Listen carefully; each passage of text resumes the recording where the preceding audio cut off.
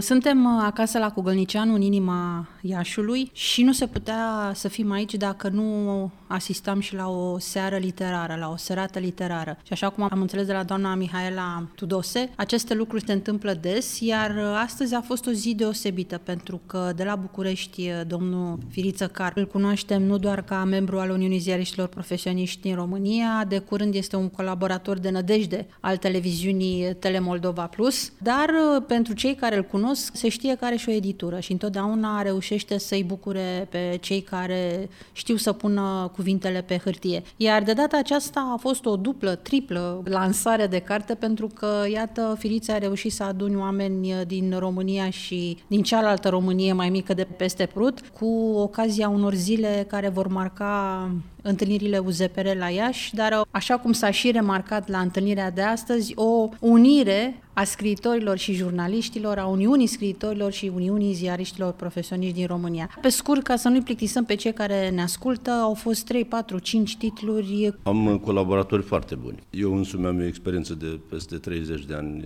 editorială, publicistică, și prin cărțile de astăzi am vrut să aducem la zi un gând pe care ne-l cultivăm noi înșine, cei câțiva care am construit ziua de astăzi, de a uni, de a fi împreună, de a fi chiar noi înșine mai mult și mai adunați în noi și mai buni și mai luptători pentru coeziune și unitate, ceea ce ne ține și la macro, România de peste tot și România de azi. Cartea care ne-a adunat se cheamă ATENTAT LA NEMURIRE. Este o idee de vreun an și ceva, de când am întâlnit-o pe Eugenia Tofan, pe care am și văzut-o, a venit de la Chișinău foarte împurpurată de emoții, a vorbit foarte frumos acolo. Am cunoscut-o la Academia de Științe a Republicii Moldova, din Chișinău. A fost purtătoare de cuvânt în clipa asta, nu știu ce face. Am înțeles că vrea să-și mute serviciul într-un loc mai independent ca jurnalist. Ea este și un jurnalist de curaj,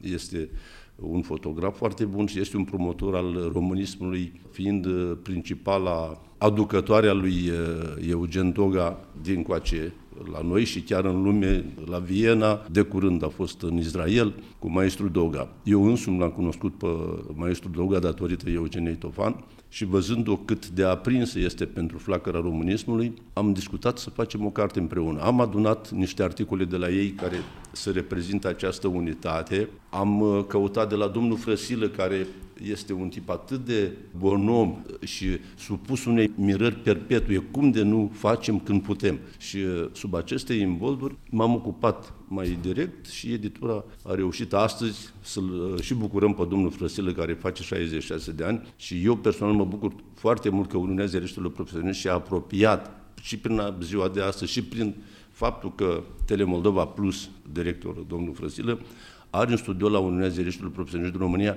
E cumva încă o flacără care arde pentru unitate acolo și sper să ardă, să ne adune și mai mult în scopurile frumoase pe care le avem. A mai fost o carte care, în esența ei, tot despre unitate vorbește. Autorul ei este un om care a avut o sumă de întâmplări tragice. I-a murit fiul, i-a murit soția și a rămas singur. Fiul lui apucase să scrie o carte, iar acum, din durere, din suferință, a publicat ce adunase și el în versuri, împreună cu fiul său, așa grăit al tatăl și fiul, dar dincolo de această chestie care este expresia durerii și el reușește să treacă peste tot ce i-a dramatizat viața, să dea acea lumină cu care trebuie să mergem toți înainte, indiferent cât de greu ne-ar fi. Și o carte de proză.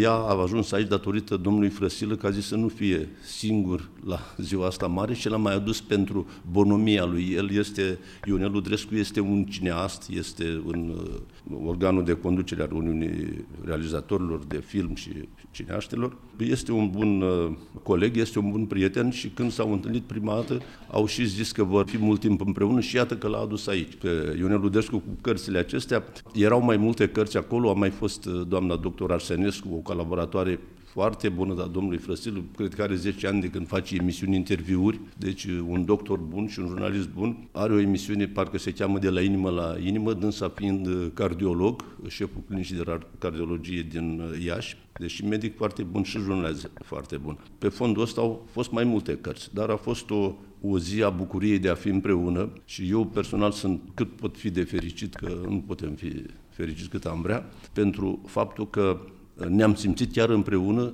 Ai fost de față, au fost mulți colegi de-ai noștri, m-am bucurat să fie și Emil Stanciu. Asta nu e critică, e doar o constatare a unei realități pe care nu reușim de multe ori. Dacă tot plecăm undeva, e bine să și ajungem. Mă bucur chiar și pentru tine că ești pe fază mereu. Eu, prin natura firii mele, sunt atent la tot ce se întâmplă și îmi place că tu reușești, împotriva tuturor greutăților pe care și tu le întâmpini, că nu suntem niciunul liniștiți, reușești să aduci aproape de sufletele noastre, să ții flăcăruia asta, radio, UZP, aprinsă, să o întățești de câte ori poți cu oameni buni și mai buni și cu cine se întâmplă și cu cine îi ochești. Indiferent cât de greu îți este, eu văd că tu, inclusiv întâlnirea de acum, se datorează dorinței tale de a ne uni, de a ține aproape ceea ce înseamnă ziarismul românesc și poate chiar dincolo de granițele noastre. Pentru că vorbim din nou de unire, s-a vorbit la această întâlnire, la aceste lansări de carte. Spuneam o unire între cele două uniuni, scriitori, jurnaliști. Se știe că întotdeauna ba se iubesc, ba nu se iubesc, dar